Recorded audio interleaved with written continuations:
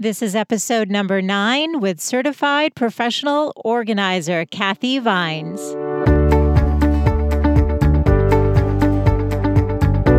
Welcome to the Good Life Coach podcast. I am your host, Michelle Lamoureux. The intention of this show is to awaken you to your fullest potential.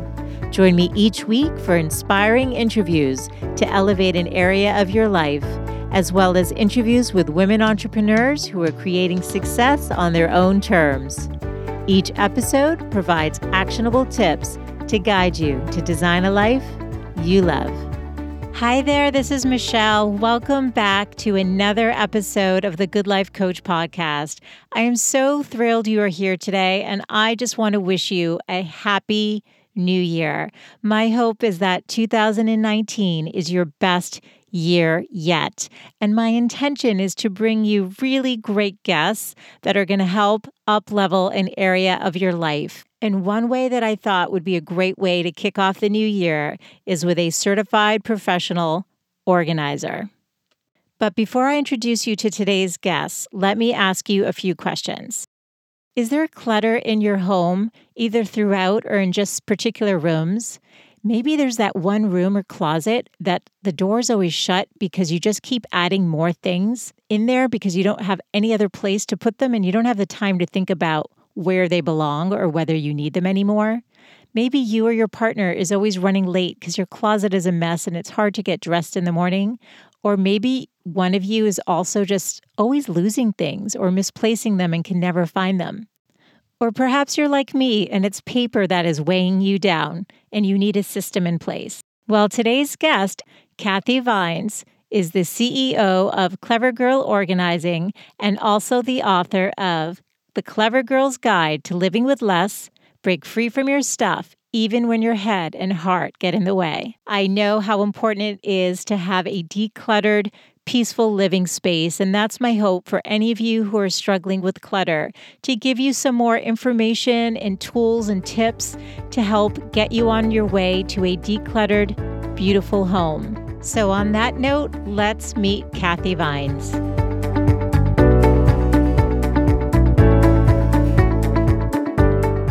Hey, Kathy, welcome to the show. Thank you so much, Michelle. Thanks for having me. Oh, I'm so thrilled to be having this conversation because lack of organization is not just a matter of clutter. It's about psychology and emotions. And, before we get into the how-tos of how somebody could help themselves get more organized, I'm wondering if we could get into your story, Kathy, because I understand that you were not a naturally organized person and you also had a very successful career in HR. So I'm curious how you got started. I guess I was definitely not a naturally organized person. And I would say that for a lot of people, what that sounds like or what it felt like was my room was always a mess.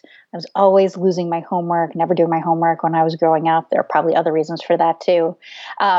But my life was a little chaotic. And even though my brain was probably more organized than I thought, right? I liked order. I like sorting things. I like things being grouped like with like and in categories, which I think a lot of those things are some core parts of being organized. But I just didn't have the habits and the systems to really turn my life into something that really worked smoothly. It was only once I got into college and then grad school and then living on my own that I started learning a lot of different things about myself that helped me expose where some of my weaknesses were and then allowed me to build some systems and some compensations around what my weaknesses were. And using all of those allowed me to be successful professionally. I think it's always a work in progress. I'm 48 and I expect to still struggle with this at 88. I hear that loud and clear. So, Kathy, then how did you get started? I understand that you learned systems to become organized, but you were in HR. So what prompted you to make this a career? I was fortunate to be laid off at a time when I really needed probably a kick in the pants to leave a job that I should have left earlier, right? We've all kind of been there where we should have exited a spot and chased our dreams a little sooner than we did. And after 20 years in HR, there was the opportunity to say, all right, what am I doing next in HR? But my husband and I talked about it, and I said, I'm not sure I'm ready to get into another HR role right now. But I've always kind of thought about someday maybe being a professional organizer and helping other people understand themselves the way I had understood myself, and helping them figure out the stuff and the systems and the habits of their life so that they could live with a lot less chaos, the same way that I had figured out to do with for myself. So after 20 years in HR, I said, all right, if I'm going to do this, I'm going to do it like a real business. I set up an S Corp. I set up a website. I started blogging. I started actively marketing. And I said, if I do it for a year and it doesn't work out, I can always go back to HR. But after a year, I was growing my business, but most importantly, loving what I was doing with people every single day. And there was no turning back. That's a beautiful story. It makes me wonder, you talked about, systems. And would you say that disorganization and clutter is just a matter of not having systems in place, and it's something anyone can learn to do? I think in my experience, when I work with people, I tell them that if somebody tells me they're disorganized, I say they're probably disorganized in one or maybe two areas of stuff, systems, or habits, right? So stuff might be you just have too much of it, more than you need in your life. Systems are how things go from A to Z when you process them in your life and in your home.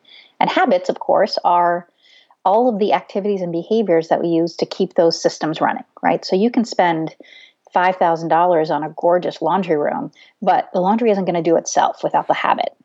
But the laundry room is the system, right? Right. So, your clothes are your stuff, and the laundry room is the system, and the habit is all the stuff that you have to do in order to make the system work. So you go from dirty clothes to clean clothes. Yeah. Now, all of that's great, and I get it, but we all struggle with it. Even my friends who are super organized have either a closet filled with things that they have not taken care of, or, like I have a good friend who's got her house is always pristine, but we both talk about how we cannot stand papers. That's my downfall, is papers. So there's different categories. And I know you addressed this in your book. You said that there's really 5 main categories where people struggle. It's clothes, books, collections and memorabilia, photos, and paperwork. We don't have time to get into all of them, but using your framework, for example, let's start with clothing. Like, what's the first step somebody would take to get organized around their clothes? The first thing that I know that I do when I'm with a client talking about their clothes is I want to know what their life is like, because there's a good chance I'm going to find aspects of their wardrobe which really doesn't reflect their answer, right? They may have a past profession and they have a wardrobe related to that. They may think of themselves as somebody who works out a lot, but it turns out they really don't, but they have a lot of workout clothes because that's aspirational. They may have, I always find this, I have clients who have a big stash of I can paint in those, right? And then suddenly you realize unless you're a professional painter, you really don't need that many t-shirts and pants that you can paint in. So I want to know about their life, because then their wardrobe kind of shows up either proportionally or disproportionately to the way they tell me they live. Okay, so I love this so much because as you were talking, of course, I'm thinking about my wardrobe. So there may be women out there who are like me, who worked in corporate America and had the sheath dresses and the suits and all of those clothes, and then transitioned into being at home like I did with my child, and then, doing the drop-offs and the pickups. And I know I struggled with this for a long time. There's a photo, and it makes me laugh when I see it. It's my daughter's first day of preschool, and Kathy, you'll appreciate this based on what you do. I took her to school in a sheath dress and heels. Now, I was not going into an office after that. It was not also your first day of school. It was just hers. Correct. But see, here's the thing. You're right about this, and this is where it does get emotional, or like there's that charge. But that's actually me when I'm in my element. And that's how I feel most me. So, I have gotten rid of some of that stuff, but, as I'm transitioning, doing more coaching and going back and consulting into corporations, I went into theory and I bought some more sheath dresses. Like I reintroduced them into my wardrobe. So it is such a dance and a balance. So, do you at least give advice where maybe it's keep classic things? Because I tend to buy more classic clothes where if you know that you will be transitioning, or is it best to just get rid of it and start fresh when you're ready to re-enter that world? Some of that will depend on whether you're a person who has bounced through a lot of different sizes in life. Some of that depends if you've been the kind of person who really likes to be on trend and you've gotten the latest fashions, but 6 months later, a year later, you're not really so interested in that. So if that part of your life comes back around, maybe that item doesn't come back around. And I think some of it is really, if you have the space in your life to keep all of it, you can keep all of it, right? It's when people are really struggling with the trade-offs of saying, I have too much clothes, I can't pick out what I want to wear every day, I feel overwhelmed in my closet, I can't put in new things because there's just no space. Then it becomes about prioritization. And then it is saying, all right, what are the classics that will work for you and different aspects of your life that you can't anticipate fully today, but you've got a reasonable chance that those are going to come into place, right? Like I always tell people, listen, you need something to wear to funerals, right? Funerals are going to come. Like, don't get rid of the black dress just because you think you don't wear black dresses anymore. And helping people think through, all right, what is an occasion where you might wear this particular dress again?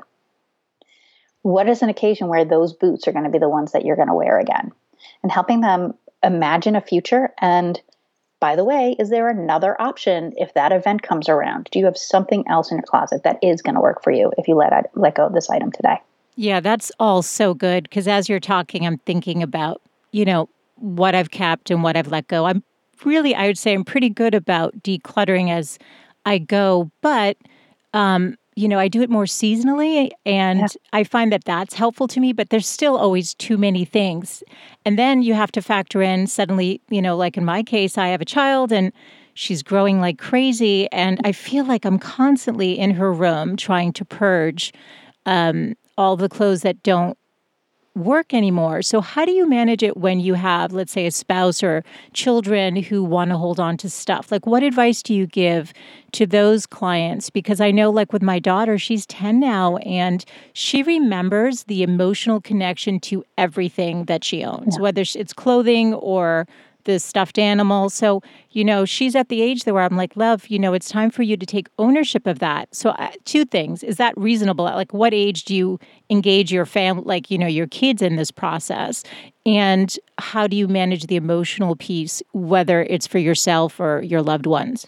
Yeah, I think you can start working at really young ages to start with the habits that are related to being organized, even if they aren't the habits related to letting things go, right? The children in the first 5 years of their life are just in constant receiving mode, right? Their gifts and holidays and Halloween and birthday parties and everything keeps coming in and coming in, coming in. No wonder once they get to a little older and you're like, all right, guys, it's time to let things go. They're like, wait a minute, what? No, I get stuff. I don't give stuff. And so for some kids, it's a real shift. But getting them involved in the process around what does it mean to have an organized room, to be able to find what it is you're looking for when you need it, to have mornings that aren't stressful because you can't find the thing you loved and really hope to wear today. You start talking about the benefits of it, and that will help drive some behavior. But the other thing I wanted to mention is you talked about how your daughter really has such strong emotional memories with things. And that's natural, and we all do. I think it's where you start to talk about just because something is memorable doesn't mean it's important, right? Memory. Wait, let's stop there because I love that. Let's say that again. That's genius. Just because it's memorable yes. doesn't mean it's important. Yeah, that's beautiful. That's great. Right. So important allows you to start to discriminate around value and the role it plays in your future and prioritization. And these are all executive functioning skills that kids absolutely need to learn and a lot of adults need to learn too. But the idea of being able to prioritize and assess value sometimes is around, is it important? I know you remember. I know you had a great time that day we went to the fair and you won that unicorn. It's falling apart. I'm pretty sure it's poisoning us all because it was made in China. Like whatever it is, you're like, So what can we do? Can we take a picture? Do you want to write a story about the time that you got it? Because really, the memory is around the day you went to the fair, not this particular doll. And so in being able to help them understand what's the important part that's inside and attached to that memory, it doesn't necessarily have to be the physical thing. Yeah, and I imagine what you just said also applies to the adults that you work with too. It's not exclusive to the children. Is that true? All the time. Yeah. All the time, yeah. I worked with a client who was, she was an actress and a community actress her whole life, and she had boxes and boxes and boxes of old playbills. And she really didn't want to let go of them, but we were able to say, could you just keep a few pages from each playbill? Just the ones like the cover and the ones with the cast and the acts and set scenes? Do you really need all the advertisings for the local car dealerships that were in there?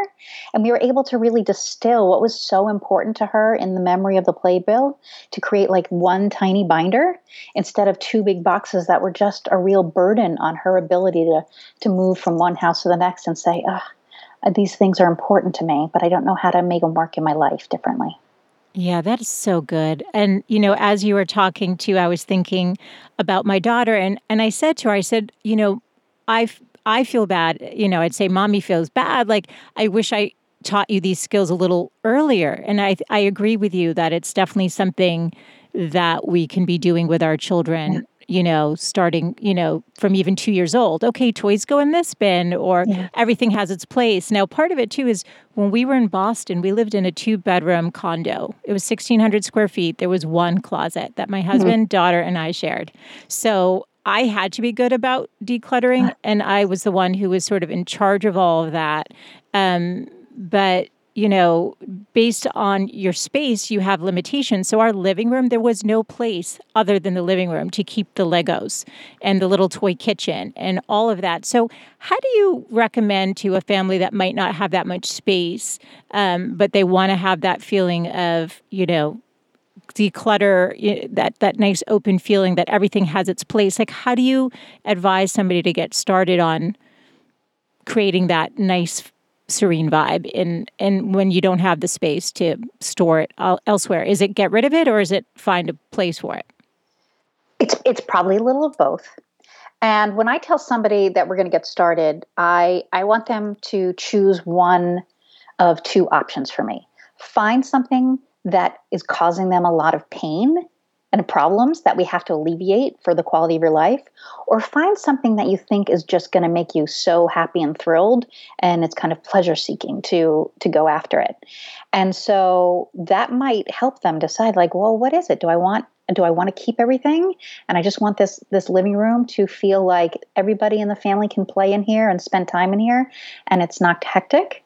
Or is it that I really do want to create a world for my child so that they feel like they never have to choose and always have something new at their fingertips to delight them and inspire them and excite them? Like, those are different answers, and that'll guide a little bit about how some choices get made. When you are stuck in a certain amount of fixed space, it's really got to be a little bit of what's most important that has to be in here, and what's the system that's going to help you not go crazy, right? If you need to have a system that allows you and your child to put things away, make sure the system really works for your child, or else you're the one who's going to be putting things away. Yeah, this is so good. I'm loving this conversation because, again, I think that everyone struggles with some level of clutter in their life, even if they work at it all the time. So let's talk about 30,000-foot level, because when you're talking about systems and you're talking about personal choices, I mean, all of this is it sounds like it is all very personal based on how you operate and what's important to you. That word important keeps coming back up. So, you've worked with so many clients at this point. Is there a particular system that tends to work with most, or is there a framework that you can offer us today to help us take control of the clutter? Well, I think there's no one answer that applies to everyone. But what I am able to use with people are the similar questions, right? Let's ask some questions about yourself, your life, your family, wherever space we're in, what's coming up. So I want to know, what is what's getting in their way. Tell me what a stressful morning looks like. And I'll hear different things about, well, we can't find things. We're arguing, time management issues, all these different things. So I'll ask questions that help people discover their life a little bit and what's getting in their way, because that's what clutter is. Clutter is the stuff that's getting in the way of you living your life the way you want to. Okay, this is so good. Would it help to do like a real world example with my life? I'm just wondering, versus making it. Let's do it. Okay, let's do it. Because no, I think it might be, and I know that my situation's not unique to, just us. So it might be helpful to make it a little bit more tangible. Okay, so, my husband and I always say, everyone knows, clean as you go. This is what we try to tell my daughter. My husband came up with that. I have to give him credit for that. Everyone knows, clean as you go. And, I think that when you do have those habits, like you have stuff, systems, and habits, you find success. So where there's a habit that I found success, for example, is my mom always taught me, never go to bed with dirty dishes in the sink. So it's almost like brushing my teeth now. I can't go to sleep until the dishwasher is loaded. And even if everything doesn't fit, everything's kind of rinsed and neatly to the side. I cannot go to bed now. And it's so nice because I wake up to a neat kitchen. It's never going to happen then. But that wasn't always the case. So I created that habit. Where we fall down, I would say, is sort of, so the living room's always good. Kitchen, I'd say, is pretty good, but it's constant, Kathy. It's constant, right? So do you recommend that somebody just literally clean as they go every time? Like, don't leave the house until everything's tidied up? Like, how do you manage sort of the day-to-day clutter that accumulates? So I think in a kitchen is a great example of kind of talking about, so what's going on in the kitchen, right? The big one that I hear a lot is, well, the mail comes in and we drop the mail here. Or I came in from wherever I was going and I put things down and I'm actually not quite sure what I'm going to do with it yet. Or, well, yeah, I use this today, but I might use it again tomorrow. So I don't really want to put it back because that's just a pain. Why would I do that? It'll just be easier tomorrow. When I hear you say, I put the dishes before I go to bed and at night, what I'm really hearing is, I want to wake up tomorrow and be happy that I don't have to deal with dishes. 100%. Right. So you're giving a gift to future you. 100%. Yes, that's so true. A gift that I didn't used to give. I didn't choose to give myself because I didn't know how much better I would feel until I started doing it. So the things I just talked about, right? The mail, having a system that's related to the incoming paper in your house. If it gets dumped on the kitchen table and then dinner happens, so it gets shoved over here on the right and everything's a little hectic. The issue at that point in time isn't, gee, my kitchen is out of control.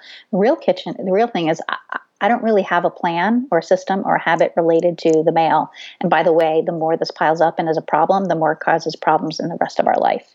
If you are, we never put the deal with the dishes. The dishes are always on the side, draining. Nobody takes ownership for putting the dishes away or emptying the dishwasher. That's another big one I hear about in a kitchen life.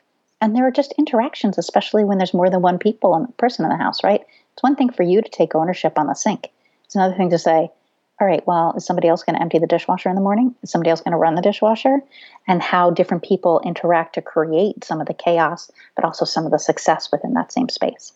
Yeah, that's all. It's all so true. And I think, as women, and then, if you are a mom like I am as well, and you've got the kiddos there, I watched my mom do it all. And, you mentioned your household, there were systems in place for you. My house growing up was immaculate. You never had to worry about a guest dropping in because the house was always clean. Yes. My mom was really good at that.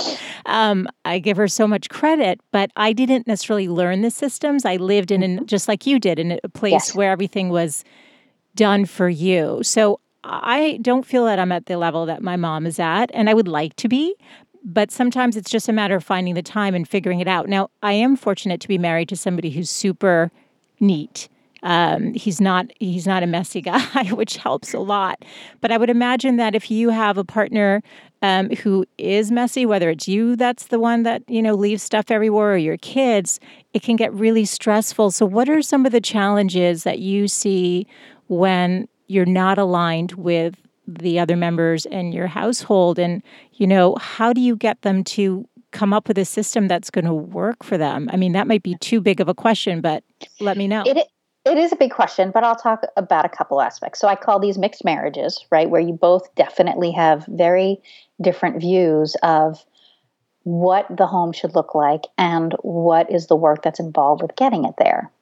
So what has to happen is a conversation, a common ground conversation about not only what is important, but more importantly, why is it important, right? You're not being set off by somebody else's behavior because there's, a moral code to it. You're being set off by it because it's triggering something in you psychologically or emotionally, and you're left with dealing with that aftermath of dealing with those emotions and those thoughts. And so being able to come back and say, listen, I know that you don't think that dumping your book bag right there at the end of the day is a big deal for you. But you have to understand, like, that's right in front of where I have to do all of the cooking for dinner. And I end up tripping over it. I end up having to move it. Like, it would mean a lot to me if you would put it where it needs to go, which is over here. But then the other part of it is also saying, is there a reason why you're not putting it over there? Can you help me understand? Is there something about that other option that's not working for you? And really, we have to find a third answer that works for you and for me. And sometimes that empathy and even just trying to understand somebody else's perspective about how they got to bring that behavior into your world and your kind of view of what's going on, sometimes that really opens up a lot of answers. So somebody comes home and, they leave their jacket on a chair or on the doorknob, and you're like, it goes in the closet. Like, why don't you understand that the coat goes in the closet? And what they're thinking is, you know what? I wanted to drop it on the floor when I came in, but I didn't. And I wanted to put it on the kitchen table when I came in, but I knew that would be a pain for dinner. And I wanted to throw it over on that chair. But you know what?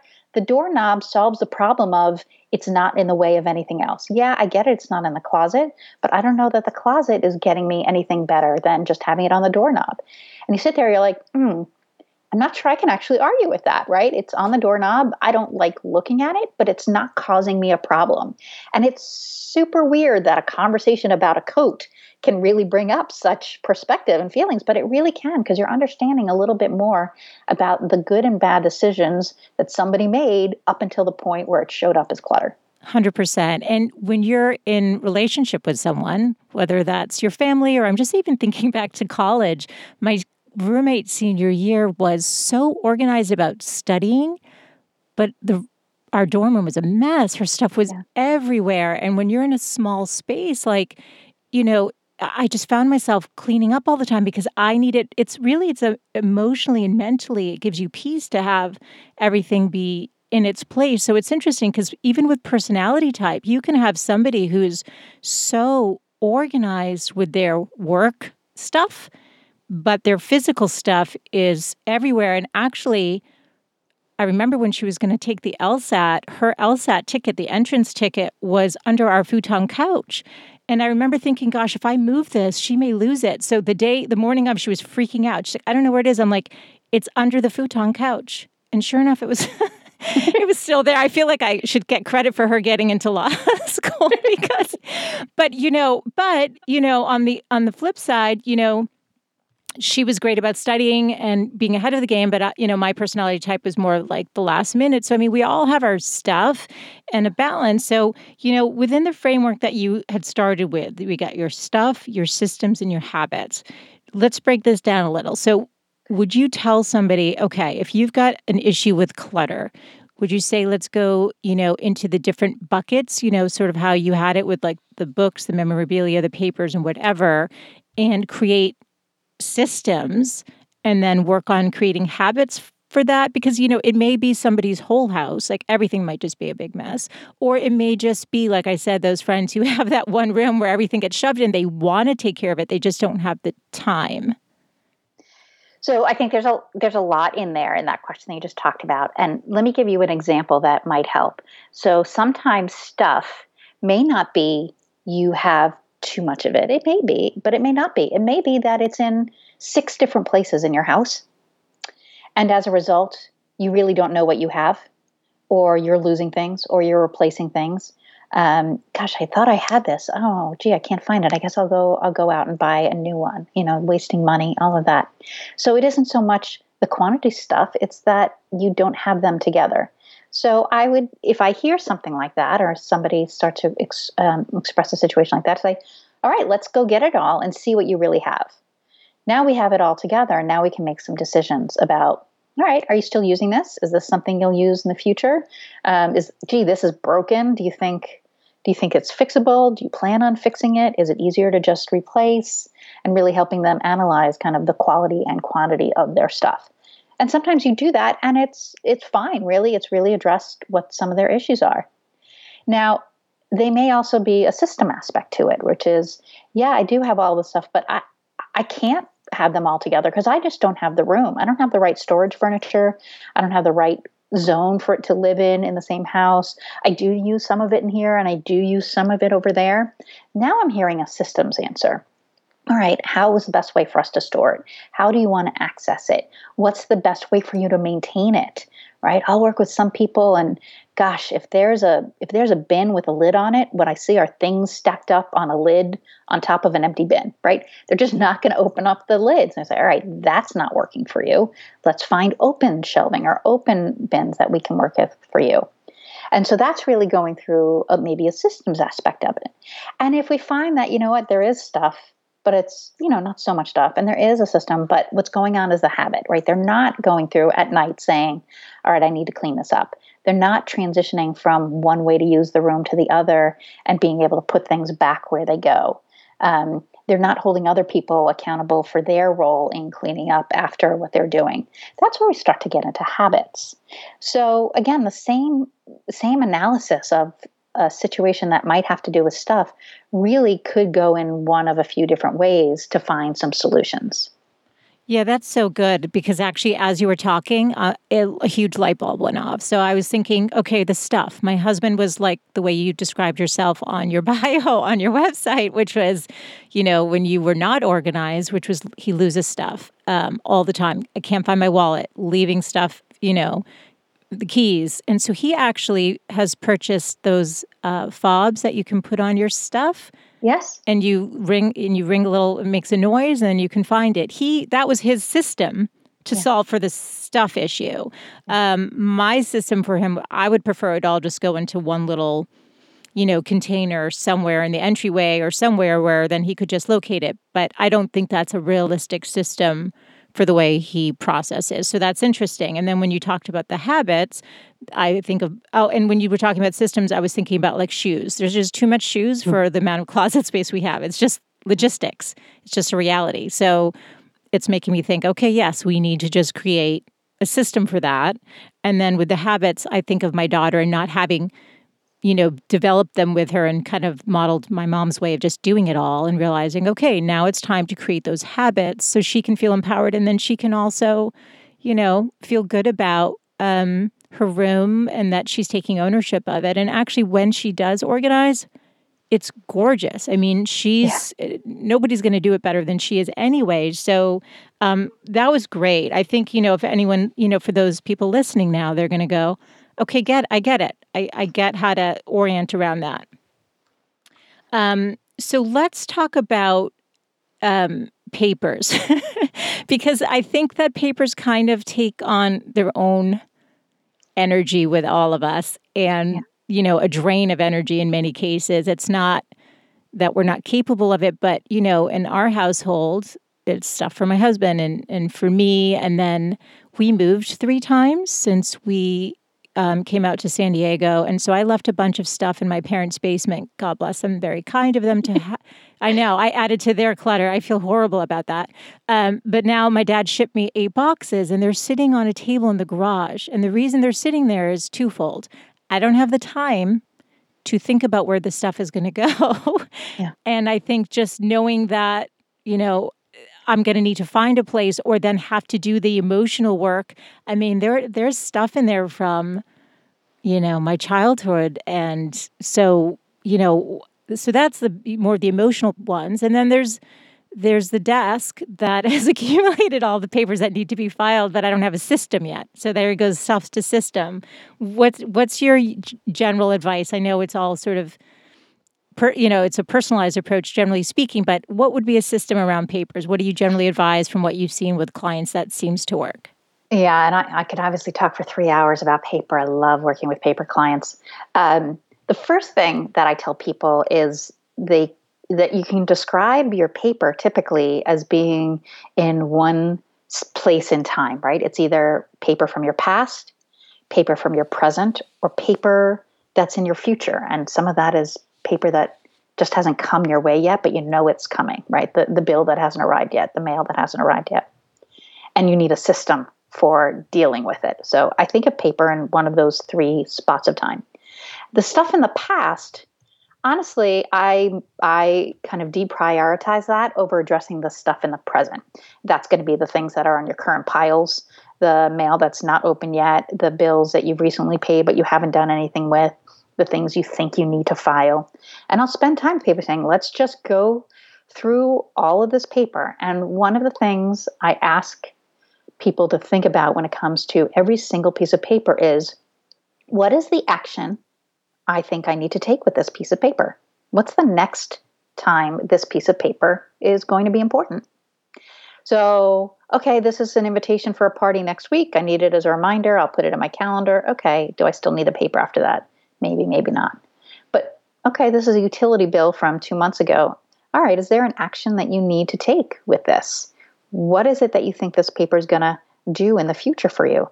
And typically, for a lot of things that we've been keeping, because people our age didn't have any other option than keep every single piece of paper because that's what our dads did when they did the bills, we think we need to hold on to a lot more than we really do. So it's not so much, well, I know exactly what I need to do with this. It's, I don't know, don't I need to keep this? I don't really know.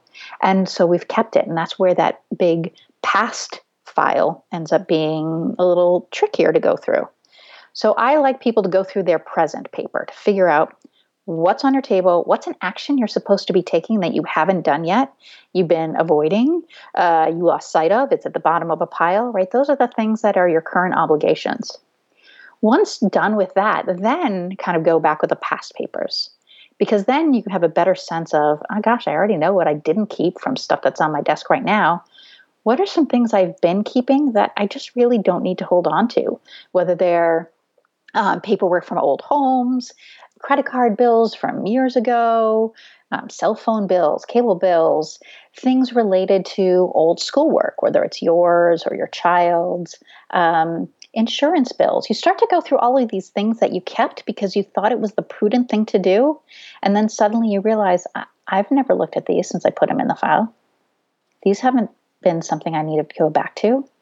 And ... if I needed them, is there another way that I could get this information? Often the answer is yes. Yeah, it's so helpful to think about it in those terms, but then I still think to myself, okay, so yes, I can deal with the present papers. I can pay those bills and whatever, but what's a system that you've seen work? Like, is it every Sunday morning you allot, I don't know, an hour to deal with it? I mean, I feel like it has to be an ongoing thing, kind of like the dishes build up. If I didn't do dishes every day, I can't even imagine what my house would look like, or the same with the laundry. Everything, it's like a constant thing you have to stay on top of. So how can you at least create a system that tends to work? And that's the difference between getting organized and being organized, right? Yes. Anybody can get caught up. How you deal with, the future paper, right? The stuff that keeps coming, that's where you're starting to talk about, what's the habit I'm going to put in place? What's the system I'm going to put in place that's going to help me stay on top of it?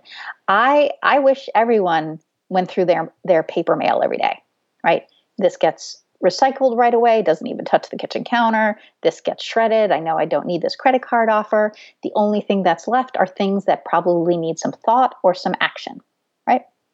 So the first step is really as often as you can. And not everybody's going to be able to go through the mail every day, but at least a couple of times a week, they're going through that pile. So that by the time it gets to the space where you do stuff, which might be your desk, it might be your kitchen table, it might be your couch, what's left is items that need you to take some action on.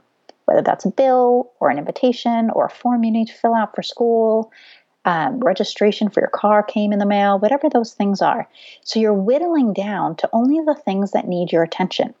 Because when you start with the full pile of the week's worth of mail you haven't looked at yet, it can be really daunting and really easy to say, I just don't have the energy for that right now. So again, you're giving future you a gift by saying, by the time you're ready to sit down, it's only going to be the stuff you need to pay attention to. Okay, I want to make sure I understood this because I actually think it's hugely important. And so basically create this system and deal with the present stuff and get into a rhythm and routine there. And once you've got the place for maybe, those bills that you've paid and do need to file away either for tax reasons or whatever, then you can deal with the papers that are sitting in my garage. I mean, is that, then I can open that desk that's, housing way too many papers that, I know 80% of it I'm going to have to get rid of. Is that right? Did I understand it correctly? In my mind, that's what I have found to be most successful is let's work what's pressing right now and what we know is coming. Because dealing with the past often takes a different brain, right? It takes a different amount of patience. It takes a different amount of types of questioning about what you need to keep and why you need to keep it. Those boxes that are in your garage are not paper. They are memories and experiences that happen to be represented on 8.5 by 11 sheets of memory, right? Yeah. So you're even thinking about them as paper, but there's a difference between functional paper and memorabilia paper and emotional paper. And you can't, I don't want to say you can't. It's difficult to really deal with both at the same time because you're dealing with a very different level of criteria and decision making and where your brain and your heart goes when you're remembering things. I mean, if you're picking up a box of your old diaries, you're going to be dealing with that differently than a box of your old mortgage statements, I promise. Yeah, no, it's true. And I remember when I was at my parents' house, actually, I went through about 10 other boxes in my parents' basement. You accumulate a lot of stuff and they had this place to store it. So like I said, I'm very grateful to them. And I felt like I gave my parents a gift too by finally taking the time to, it's not fair to actually bring your clutter into somebody else's space. And, in hindsight, I would say I probably wouldn't have done that again. I would have just shipped it here and dealt with it in my garage. But I remember my dad saying, hey, you can't stop and look through that photo album right now. You can't. Yeah. And I'm like, oh my gosh, that's so hard to not do. And I just found this note from a friend of mine from when we were, in third grade. Really hard not to do. So, as you were talking, I was thinking about the different ways to go about it. It's the present stuff. So it's the day-to-day management. And then, I was thinking even with clothing too, I talked about seasonally, I declutter and get rid of things. Can you give us a little bit of a system, something that works in terms of how to manage the day-to-day? So like, for example, should clothing be color-coded or is that not so important as much as it is just to like not bring in new things until you need it? Or I don't know. I'm just trying to figure out like an actual system that would work for the day-to-day habits that set us up for success. Yeah, I think thinking about bringing things in versus taking out is different than, all right, what's in my closet now and how is it organized? I think color coding has been great for a lot of people. It's great for me. It may not be great for everybody. It's really thinking about the purpose of an organizational system is so that I can find what I need when I need it quickly, right? So setting everything up color coded means two things. One, I can find the red sweater because it's probably with the red sweaters in the red section. And two, when I'm done with the red sweater, I know where it goes back. It has a home. It's over there, right? So it's easier to maintain. Again, it's not about getting organized. It's about being organized. And maintaining a system means it's got to be simple enough for you to put things back and hit the reset button.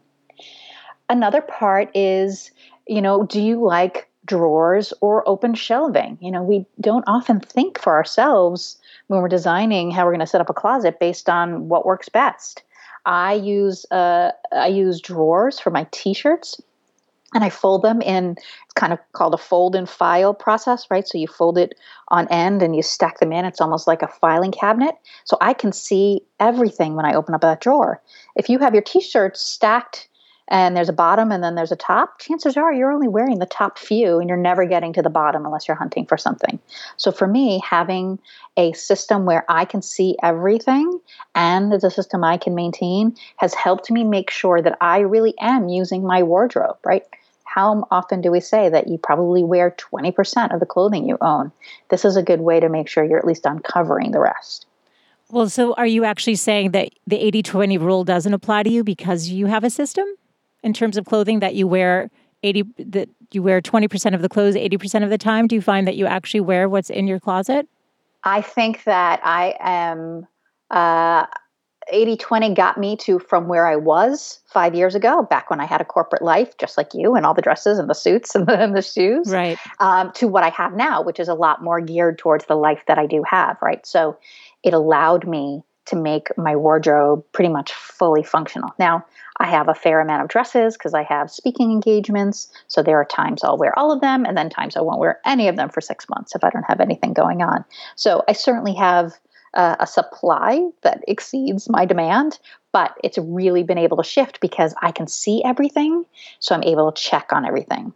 There's a tip that people talk about every year is, in January, you turn all of your hangers in your closet around so that the open side is facing you. And then as you wear clothes during the course of the year, you put them back the right way. And at the end of the year, you can see all those misturned hangers are the clothes you didn't wear. Like for some people, that's a visual cue for themselves to be able to say, audit what it is they're wearing and what they're doing. Yeah, that's really helpful. I'm just I'm thinking about the people out there who go, "Oh my God, like this feels overwhelming," or my husband's or partner's not on board, like they don't care. I'm curious, what do you see as the common issue that does hold people back from creating those systems and habits? Like, what is the biggest barrier? And then I'm wondering, let's start there. What's the biggest barrier you see? I think sometimes the biggest barrier is that people are just so overwhelmed they have no idea to start. Okay. Let's give them like the baby steps. So what would be the best first place to start? I like to tell people two things. One, start in a small space, whether that's like the drawer next to the couch, your night table drawer, the junk drawer in the kitchen, one small space, one shelf, and take it all out, deal with it, make some decisions about what you need to keep, what you don't need to keep. Even if you end up keeping everything, put it back in a tidy manner where things are grouped like with like and they just feel more organized. That's going to be a good way to start breaking in what it would mean to take on a bigger space or the next drawer or the next shelf. The other thing I tell people is start with something unemotional, right? Don't work with something don't work with the photo albums, right? That's not a good place to start if you really are overwhelmed. Like adding more emotion to the situation isn't going to help. I do an organizing challenge every year that starts in January. And when we do the decluttering years, we start in the kitchen with Tupperware, right? I want people to kind of get used to, okay, we're doing this small category, and there are very few people who have an emotional attachment to their Tupperware, right? Right. So it's a good way to say we're going to get some habits in, we're going to get some skills in, we're going to start doing some decision making. But, pretty soon you are going to move on to something that might feel a little bit emotional or decisions might be a little tougher. Like now we're going through things that you use in your dining room that you should be for entertaining and special occasions. But now you have to deal with the fact that, gosh, you know what? I registered for all this stuff and my family paid a lot of money to buy me china and crystal and silver, but I never use it. Right now you're dealing with heavy emotional stuff, not just the fact that you've got an overwhelming hutch in your dining room. Yeah, that's really good. And, it's funny because I have a book of inspirations, and inspiration number 44 under simplicity is declutter your life, make room for what you desire, with the understanding that as you clear out the clutter, you literally open up an energetic abundance for new and good things to come into your life. I'm wondering, Kathy, can we talk about a success story where you've gone in and, it just seemed like a really tough situation and the person's achieved, this level now of not just being decluttered, but managing it on a day-to-day basis? I'll talk about one. It's a woman who she has a home office space as kind of a sunroom off of her living room. And there were things in that space that just kind of got dumped over the years, right? It was the easiest way to clean off the dining room table because, after all, mommy's office is right over there. Hide the Christmas presents. There's work stuff. There's stuff from old jobs, all sorts of different things. And it became a small space that was a collection of a variety of priorities, of old chapters in her life. And the one thing it wasn't doing was giving her a place to work. And that became something she really started to crave. And she knew she was avoiding this room and closing the door and just trying to ignore it. And most importantly, it made her feel really bad about herself. It made her feel like she wasn't capable of keeping up on the space. She didn't know how to start it. She didn't know how to finish it. She just knew how to walk away and feel shame around what that part of her home had become. We spent literally just one day, right? 4 hours. Let's go through everything together. Do you need it? Why do you need it? Does it need to live in here? Should it live somewhere else? This is somebody else's. Oh, it was a gift. Okay. How do you feel about letting go of a gift? Just going through one thing after another. So that was kind of the excavation part. And then we went through to say, what does this room need to do for you now? What are the things that need to be set up in here to make sure it works for you? You hate that you have to turn the printer around to the left to be able to get the ink in.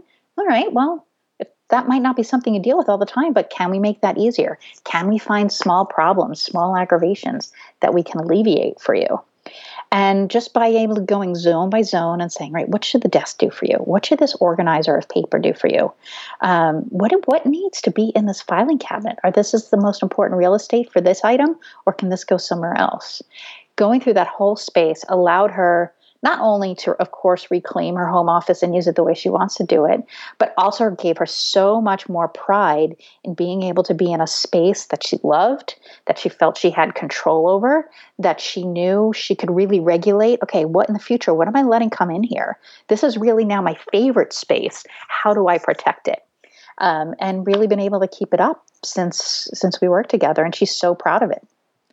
That's such a great story, and I think a lot of people are going to relate to that. That closed door with all the stuff and, they don't want to look at because it becomes an emotional drain. And then when you take ownership and take the steps and, right before we wrap up here, Kathy, I'm just thinking, first of all, I just want to thank you because we're understanding that there's a psychological component, there's an emotional component, there's a logistical component, there's the stuff, the systems, the habits, and there is a framework, and you just have to work through each area that you're having the challenge with and understand what's important. So I think you've done an amazing job helping us with all of that. I'm actually curious if somebody wants more help. I'm going to definitely link to your book, but I'm curious if you can recommend any others that maybe you were looking at when you got started, a favorite book on this topic?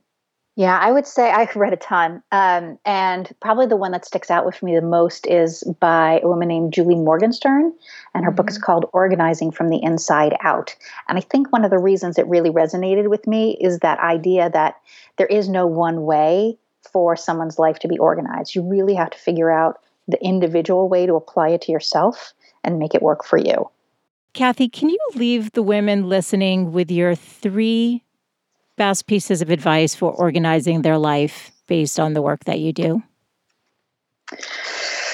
Sure. And, I feel like I'm in the advice business sometimes, so it's hard to come up with just 3, but I'll do my best. That's fair. No, that's fair. I think one I use with everybody, of course, is everything has to have a home, right? There's no way you can hit the reset button on a space or on your life unless everything has a home where they can be put back into. It's really been so key for me to conquer my own issues and help other people conquer theirs with their space.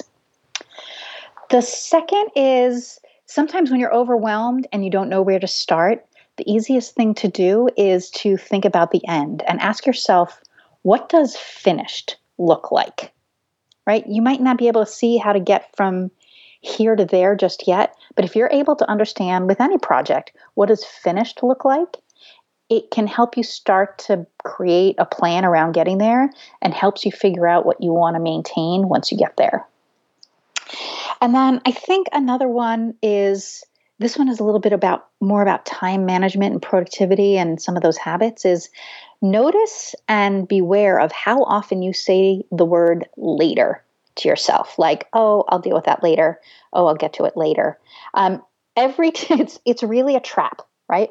Every time you tell yourself you're going to do something later, you are making a choice for future you that isn't such a generous one. And catch yourself, notice when you're doing it, and think about, all right, am I saying I'm going to do it later just because right now it doesn't feel so great? Or is there a real reason? Because sometimes it's really easy to procrastinate because we give ourselves that out, that later is definitely going to come. Those were so good. I can't thank you enough, Kathy. I mean, I think you shared so much wisdom today, and I am confident. Like, I'm excited now. I'm thinking about systems and where we've been stuck as a family that we can be putting into place. And I actually feel more like excited about diving in. And my goal is for 2019 to really to have it be the way my mom had our home growing up. That is my future self, is to be into that beautiful place. Kathy, I'm sure people are going to be curious about getting access to your information, to your book. Where can people learn more about you and what you do? Sure. Clevergirlorganizing.com is my website, and you'll learn about me, my in-person organizing, my virtual organizing, so I can work with people all over the world through their screen, my upcoming 2019 organizing challenge, which is 16 weeks starting right after New Year's. And, everybody's got a great New Year's resolution, just like you do, to get organized. And so that challenge is open right now. And they can find me on Facebook at Clever Girl Organizing, Instagram, Clever Girl Organizing, and Twitter at CleverGirlOrg. Kathy, thank you so much for your time. I know that I'm going to be in touch with you on those papers. I feel like, and I'd say this to anyone out there, take on what you can. And if you need the help, seek it out, because you deserve to live in a space that feels good to you. So thank you so much, Kathy. I appreciate your time today and look forward to following you on all your social media. Thank you so much. Wow, what a great conversation. Kathy is such a wealth of knowledge, and I really hope that you took away practical tips that you can implement today. I know I did. If you feel like you would benefit from some accountability and support, then definitely check out Kathy's Clever Girl Organizing Challenge, which launches on January 7th. She is letting my audience sign up as late as January 11th. Now you can go to the show notes page on my website at thegoodlifecoach.com/009. And if you scroll down, there'll be a link to get you to Kathy's website, or you can just go to clevergirlorganizing.com and the details will all be there. I do know that it costs $29 and that it takes you through various rooms of your house. So definitely check that out if you need extra support. And thanks again for tuning in each and every week. I really appreciate your time and look forward to connecting with you next Wednesday. Bye for now.